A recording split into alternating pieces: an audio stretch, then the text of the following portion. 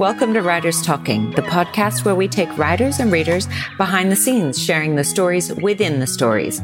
No scripts, no filters, and no holds barred as we talk about what really happens for writers as they write, edit, publish, and promote their work. Hi, I'm Anjanette Fennell, agent, editor, and writerly mentor who's worked with hundreds of writers to break through their creative challenges to uncover the stories they feel compelled to share.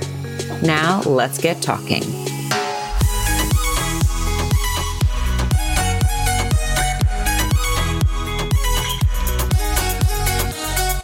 Louisa Deasey is an Australian author who has been widely published as a freelance journalist in magazines and newspapers, including Vogue, The Age, the Sydney Morning Herald, Overland, Cosmopolitan, Sunday Life, Body and Soul, and many more. Her first memoir, Love and Other U-Turns, was published with Allen and Unwin in 2010 and nominated for the Dobby Literary Award. Her best-selling second memoir, A Letter from Paris, which chronicles a chance discovery of her late father's life in post-war France, was published with Scribe in 2018. Louisa, I am so super excited to have you on the podcast today. I can't believe I've not had you on the podcast yet because I have known you for years and you are my top referral specifically around memoir, which is why I thought to have you on the podcast.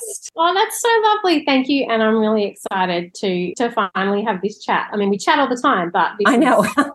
Well, and that was part of it. We were talking before the recording started, and I know that we could have taken the entire time allotted to just have a chat. And generally, though, it is within the industries, you know, the challenges and the celebrations, the things, we're often talking about the things we wish writers knew. And I know that I'm sharing some things as much as I can with people that are going through your courses. You've got a couple of them. Can you just remind me, what have we got coming up in terms of like a live course, and what is it that you specialize in when it comes to memoir? Okay, so I actually have a few courses, but what my signature coaching program is the Art of Memoir. So this is a 6-month program. It's group coaching, and there is actually 10 courses in the program, which takes a writer from first page to finished draft of a submission-ready, publication standard memoir manuscript. And it's really everything that I wanted to learn about writing a memoir and revising one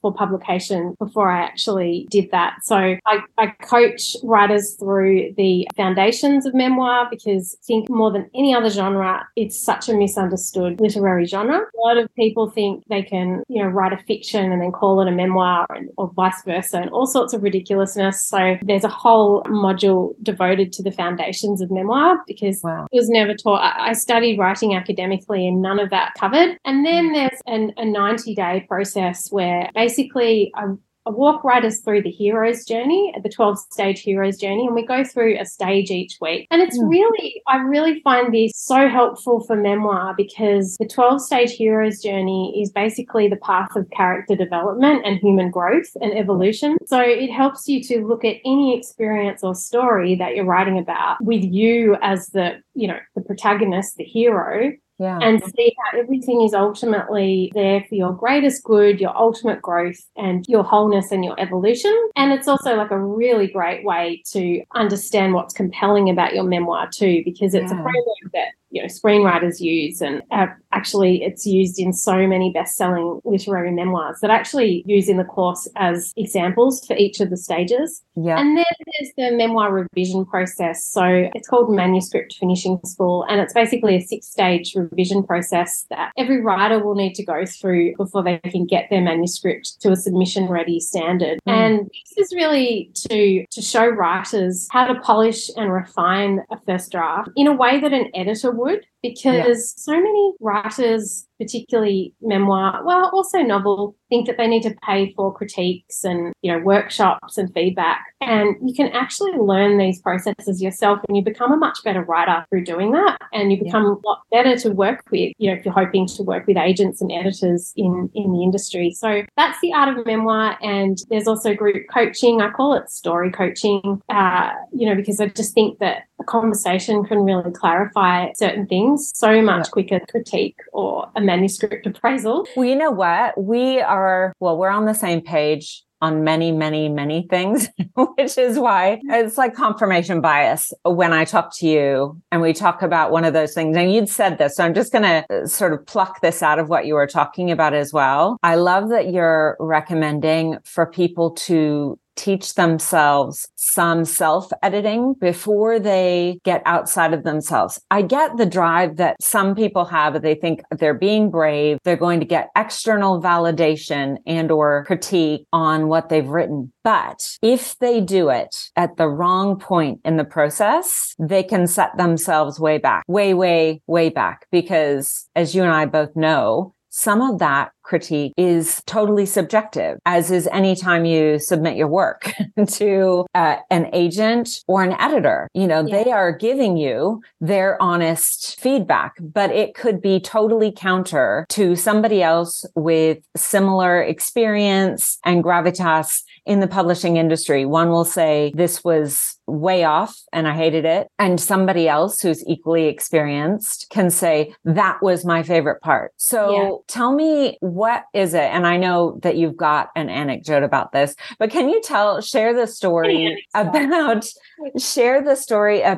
the time, I think it was around before you'd really gotten your first memoir. Well, you'd written it. Yeah. And then you got feedback on it. The feedback from the publisher, or? Yeah, just the thing that really turned you around and maybe has cemented this concept for you of do not share your idea too early. Do not put it out for like critique groups and while you're in the midst of writing it. This is why I know that when people are asking me for feedback or searching for someone who will give them a critique, they're not actually wanting the critique. They're wanting validation. Yeah. And so that's why I put validation and encouragement in my process for coaching memoir writers. But you do not want a critique. Okay, so I had written a draft of my first memoir, and I'd never written a book-length draft before. I desperately wanted to get published. I miraculously got a connection with a literary agent, a really good one, and she agreed to take me on. And without me knowing, she actually sent my manuscript to a top 5 publisher. And then she sent me an email of a week later saying blah, blah from, I won't say the publishers because it's not a very flattering story. Blah, blah from top 5 publisher is reading your manuscript and wants to meet you on Thursday. So I'm thinking, oh my God, she wants to meet me. I'm going to get a book deal. And I told my mum, I told my family, I was like, oh my God, I didn't even think the story was that good. Like I want some help with this, because that was part of the reason that I wanted an agent. I wanted this agent to coach me through, to mentor me basically in how to sell this memoir. But all I got was, I've sent it to someone and she's reading it and she wants to meet you. That's just astounding to me, especially when I know where the story goes, but keep going. I know. Top agent. This is someone who's very, very hard to access. And, she's high in the industry. And I won't mention who it was, but, I was considered lucky to have that person as my agent, but there was no mentorship or anything. I actually didn't even receive any feedback on the story from her. So I go into this meeting with the top 5 publisher who had actually been responsible for one of our biggest selling memoirs, which I also can't mention because then people will know who it was. Which sold millions of copies and, has been optioned and re-optioned for a film deal many times. And so I just thought I had it made. I wore my best outfit. I was getting ready to have a champagne when I got home. I told everyone, I caught the tram in thinking, this is the day of my life I've been waiting for. And I met her at a cafe in the city and in Melbourne. And for an hour, she told me why my memoir was bad, why the characters, which is me and my boyfriend at the time, because it was a travel memoir about traveling with him, were unlikable, unrelatable, and kind of annoying. Why the story would never be published because it didn't have what it had, what good memoirs have to sell. And I ended up having to say to her, because I couldn't contain my emotions, after 50 minutes of this, I said, why are you meeting me? Like, what is this? And she said, I was just curious to see who wrote the book. For real.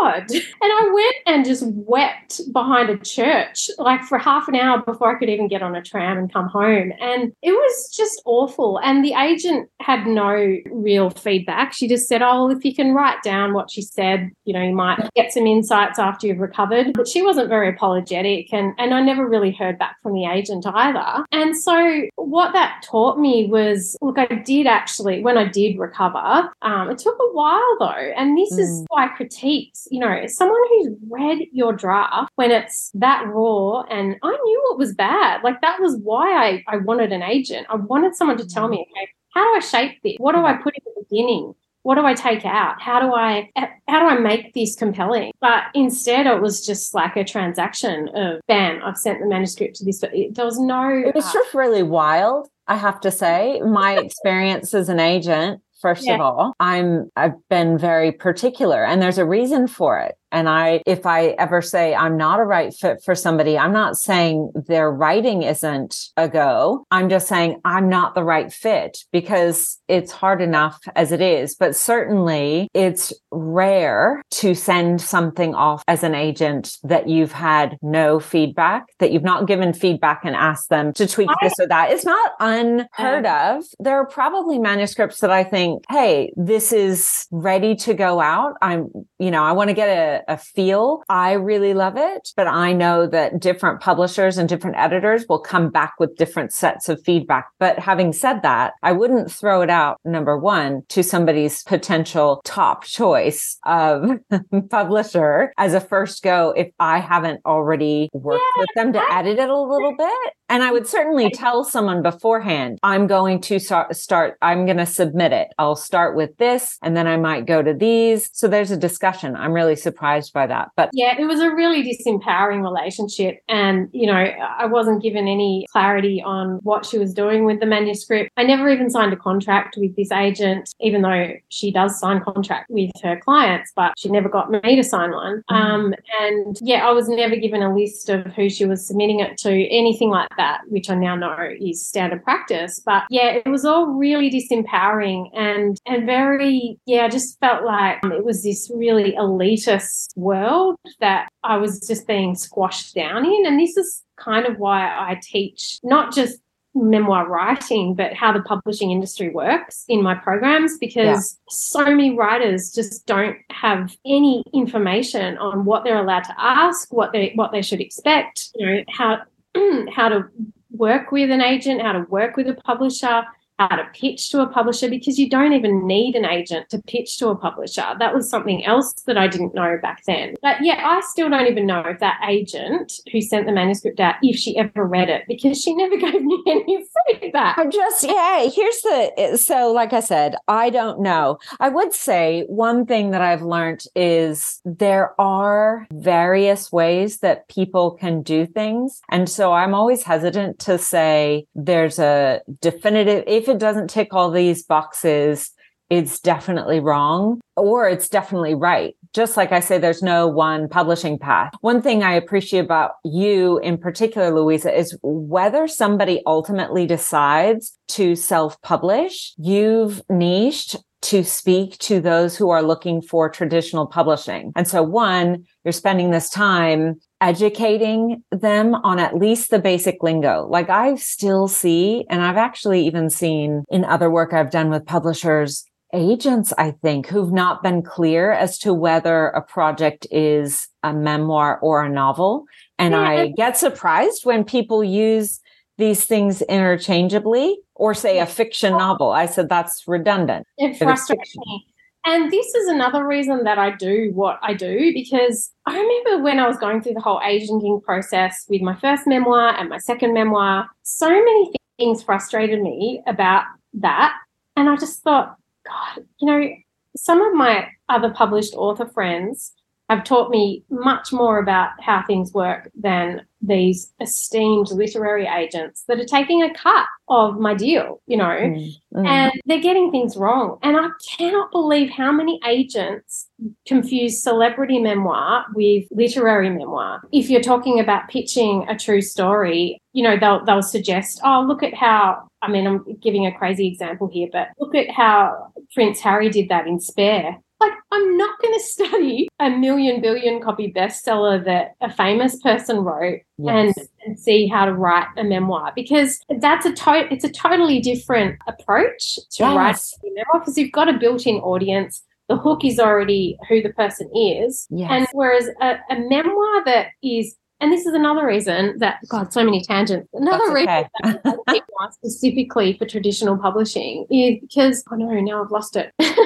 Well, the difference you were talking about, especially too, the difference between celebrity versus literary. Yes. The reason that I teach this is because no one who I interacted with in my first book deal and approach and everything actually knew what they were talking about when it comes to, like, how do I write a memoir that sells? How do I pitch it? How does it get sold to booksellers and, you know, the general public when you're not a celebrity? Because all of that goes into how you approach the manuscript. You know, I know the end goal, and that's why I am really specific with my messaging now, that I say I teach memoir for writers who want to be traditionally published. Because if you just want to self-publish, there's none of this structure of the sales process matters, because you're literally just creating a product and putting it out there. You're not going through any gatekeepers. You're not having to go through the distribution process of booksellers. Those published books don't end up getting into bookshops. But I would say this, though. They benefit because it will make their own sales process easier.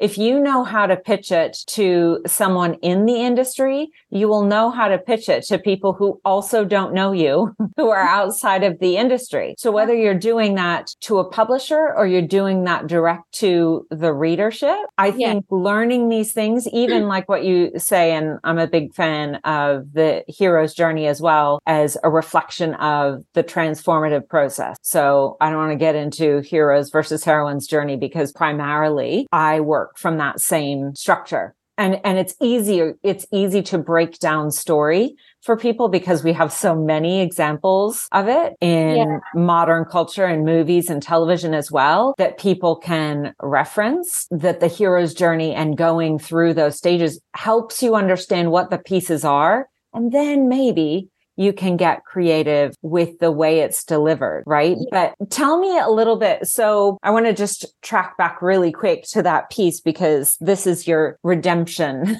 story for even that first memoir that you had published. Traditionally, by the way, listeners, it did survive. However, what happened once you got over this was my heroes? Yeah. So I went home, sobbed, pretty much had to just recover. And I ran into a writing friend a few months later, and I hadn't seen him for years and years. And long story short, he sort of looked at me like I was insane, because I said I'd spent the previous year writing and working on a memoir draft, got a meeting with a publisher and she rejected it, and I'd given up. And he was outraged that I would give up. So he's the reason that I went back to my notes, which they were seared in my brain, the advice she'd rejected me with, and I rewrote the manuscript. And he encouraged me. He died actually about not long after all of that. And that was part of the reason I was so motivated to get back to it, because he'd always wanted to write a book. He just kind of let me know that I had that opportunity. And so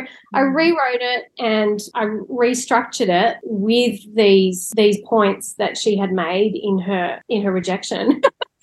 And redrafted it. I sent it back to the agent who I was still with. That agent never bothered acknowledging it. And long story short, I fired the agent and pitched it myself to Allen and Unwin, who are an independent publisher, because I knew someone who knew someone there, and I'd previously had a connection there. So it was the only publisher I knew at the time that took a cold query on a Friday. Yeah. So I sent it to a publisher there that I had never met. And she asked for the full manuscript straight away. And then the next week, on the Tuesday, she called me. It was like 8:30 in the morning. And I couldn't even bring myself to answer the phone. I was so shocked. And I wouldn't be answering, but it's just because I won't answer if I'm not expecting the call. Yeah. And I was like, I know that number. I knew the Allen and Unwin office number. Yeah. Because I called them on the Friday to figure out who to send this to as an email. I wanted to double check the email address. And she said, I couldn't put your manuscript down over the weekend and I'm definitely going to get you an offer. I just need to talk to the sales team. Can you send me, I can't remember what she asked for. She wanted to know if I'd written any fiction. She was like, I see this as a movie. It was just the most, I wish I could have kept that message. I didn't know how to do this back then. It was 2009. Yeah. And it was just a dream come true. But so I'd rewritten that manuscript with these principles and it sold, in less than a week. And no one ever sort of mentored me through this process. And I think this memoir process is just really mysterious for most first-time authors and also grueling because unlike pitching and selling a novel or fiction, it's your story. It's your experience. It's your relationships. It's your family. It's your partner. It's everything that you've done and felt and gone through. It's like you've sent someone, the deepest workings of your diary. So when you get a critique on that kind of thing, as opposed to a critique on a novel, it cuts. It really, really cuts. And so that's another reason I don't believe in giving critiques. If you can teach someone how to do this process. So I'm thinking of, there's so many metaphors for this, but I think about piano because I love music and I play the piano. I don't get someone to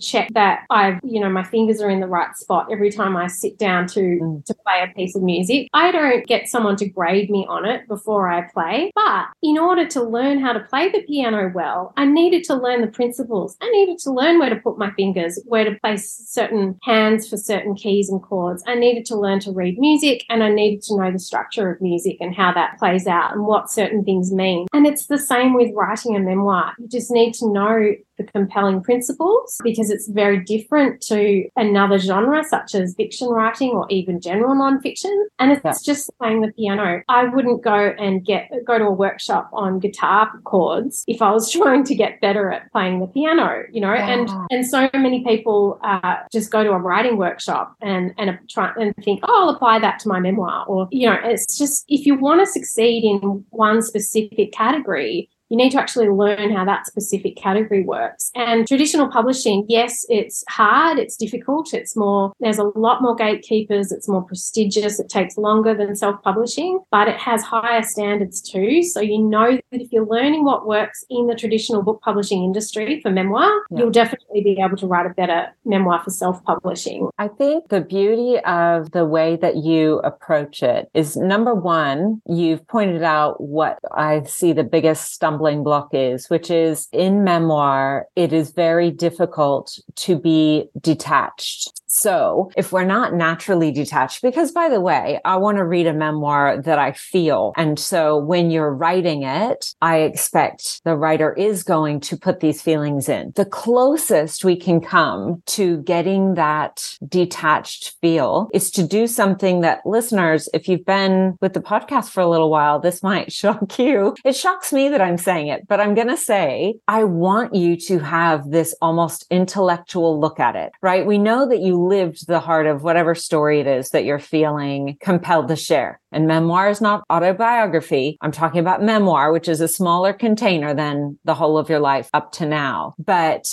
if you use these, I guess, structures and these things that top 5 publishing editor had given, just letting it roll off her tongue and, smashing your world apart. But ultimately, she gave these really important things that helped you use the same life, the same information, the same dynamic between you and your former partner, and write it in a way that's compelling to others. So it gave you a sort of distance, an intellectual distance, right? So we need both sides, but giving you that intellectual distance actually helped you take the puzzle pieces and put them into a picture that was more pleasing ultimately for the reader. It's still reflective of what you went through, right? It's memoir. It's not made up. You're not fictionalizing it, but it's delivered in a way that keeps the reader, hooks the reader straight away because you're not a celebrity, and has them turning each page saying, I need to know what happens next, right? Exactly. And I think as well, memoir is really complex. It's not the simplest genre to write in. No. So I'd come from a background of nonfiction and journalism. I'd only ever written nonfiction before attempting a book-length memoir. And the thing is, memoir takes the hardest parts of writing a novel, so plot and story structure. Like really, the structure of memoir is the most difficult piece, I find, because it's very hard to make something. So something's happened to you in a specific order. It's hard. You need to have a real analytical, objective point of view to be able to structure that in a way that's going to compel people who are, you know, approaching experience from the first time. Yeah. And so you need to learn this, you know, this story structure piece, which I'd never learned for a book, really. Even though I studied novel writing when I was at RMIT, but we really just worked on scenes and basic style stuff like showing, not telling. Which is all good, by the way. For craft, it's definitely good. I would also preface, so as Louisa said, and you would have heard probably in her bio, that she came from a writing background. So it's not a super stretch to say she's written this first draft. And even though you were really looking for some mentorship and some refinement of that first draft of the first memoir, you didn't get that. But you were a good writer. You were already a good writer. But there, as you're saying, there's so much more complexity and nuance to delivering a memoir in a way that makes people really need to read it instead of like, oh yeah, that's a good story. Exactly. And knowing what to leave out. And that's really, really important too, is knowing what to leave out. And I know like you and I spoke about this last week, because with those first drafts as well, and this was another thing, I had no idea, how do I tell the difference between a first draft and something that's ready to be submitted? Because I still call it a first draft, what that publisher saw, even though it was probably the third, because I didn't use any of these revision techniques that I've since learned. I didn't know, how do you check a narrative that is actually structured in a good way in the beginning, in the middle, and the end? How do I know what to cut? How do I know if this is too much, if the pacing's working, if there's too many characters, that thing. And these are all questions that I understand people will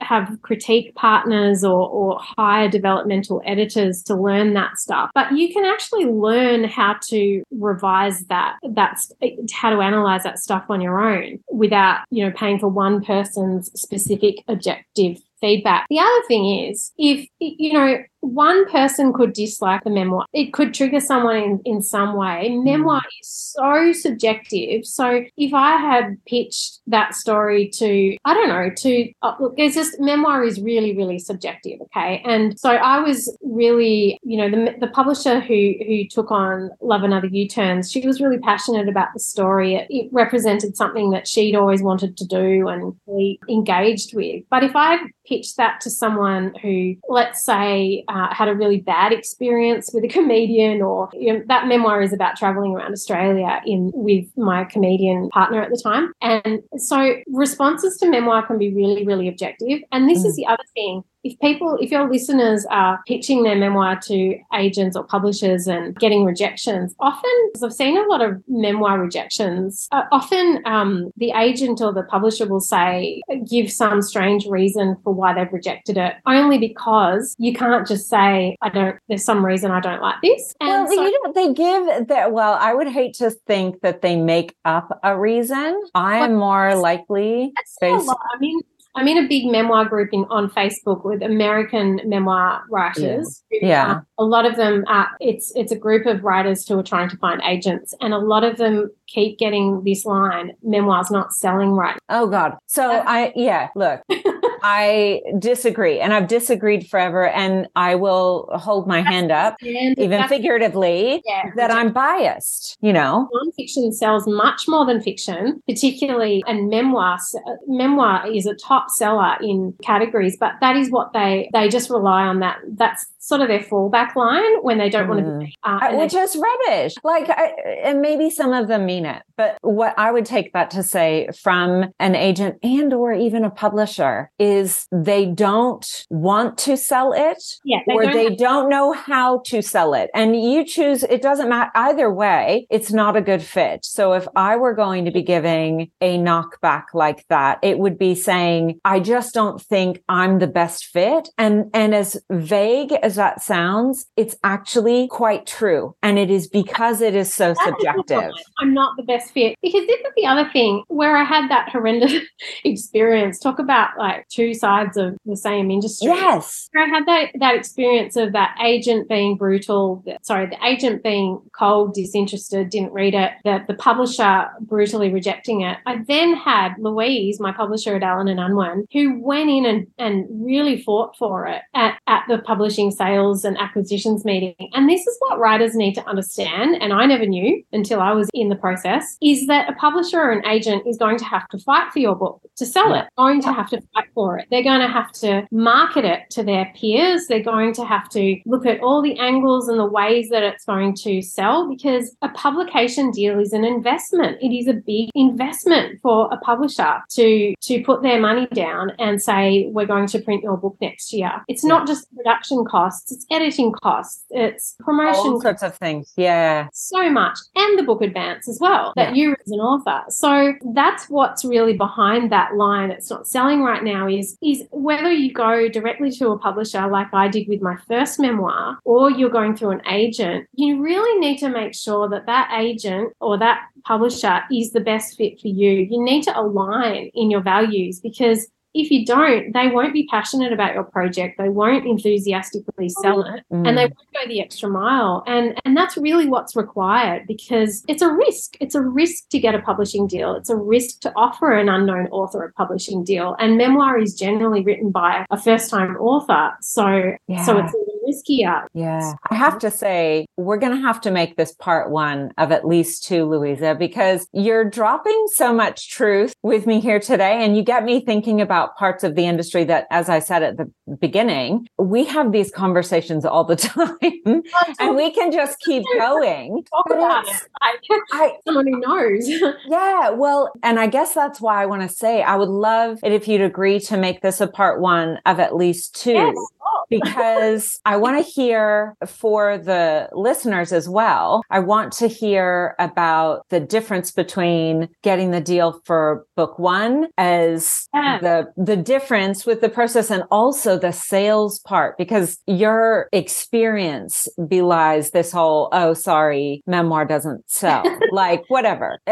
We can translate that for you. Either way, it's a let's not work on this together, which can be painful. But I always say it's part of the hashtag 100 rejections. I want all writers to find that place that they can, to have enough passion to continue to put it out there, and to build thick enough skin, which is prepping you for other parts, like not reading your Goodreads reviews, but to say, good, if they don't know that they want it, I'm not going to convince them otherwise. You shouldn't, just like you shouldn't get in a partnership and a romantic relationship with somebody who you have to convince to be with you. Exactly. And it's not to say that you can't take on board. Sometimes we do get beautiful, workable kernels, maybe less dramatic than the way that you got feedback that first time, but there can always be little kernels of something that you can get from potential rejections that are simply, as far as I'm concerned, an invitation to you as the writer to say,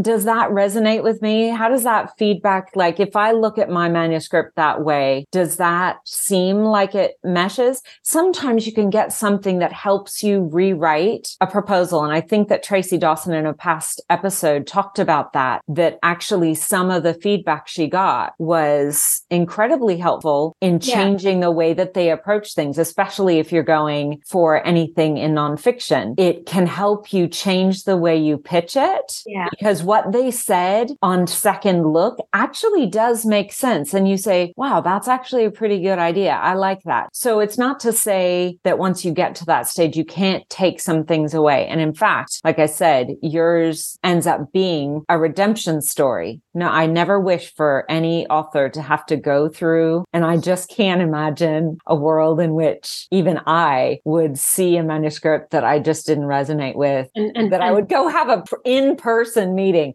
but that's my own bias again.